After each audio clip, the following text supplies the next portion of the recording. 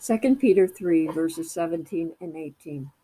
Therefore, dear friends, since you already know this, be on your guard so that you may not be carried away by the error of lawless men and fall from your secure position, but grow in the grace and knowledge of our Lord and Savior Jesus Christ.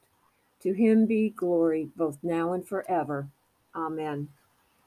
Here Peter is warning of false teachers and their corrupt doctrines.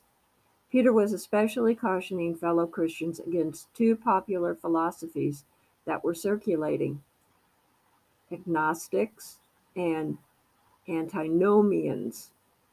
Agnostics taught that in addition to believing in Christ, you must also receive esoteric knowledge, while antinomians believed that since salvation was by grace alone, and all requirements to keep moral law was irreverent and unnecessary.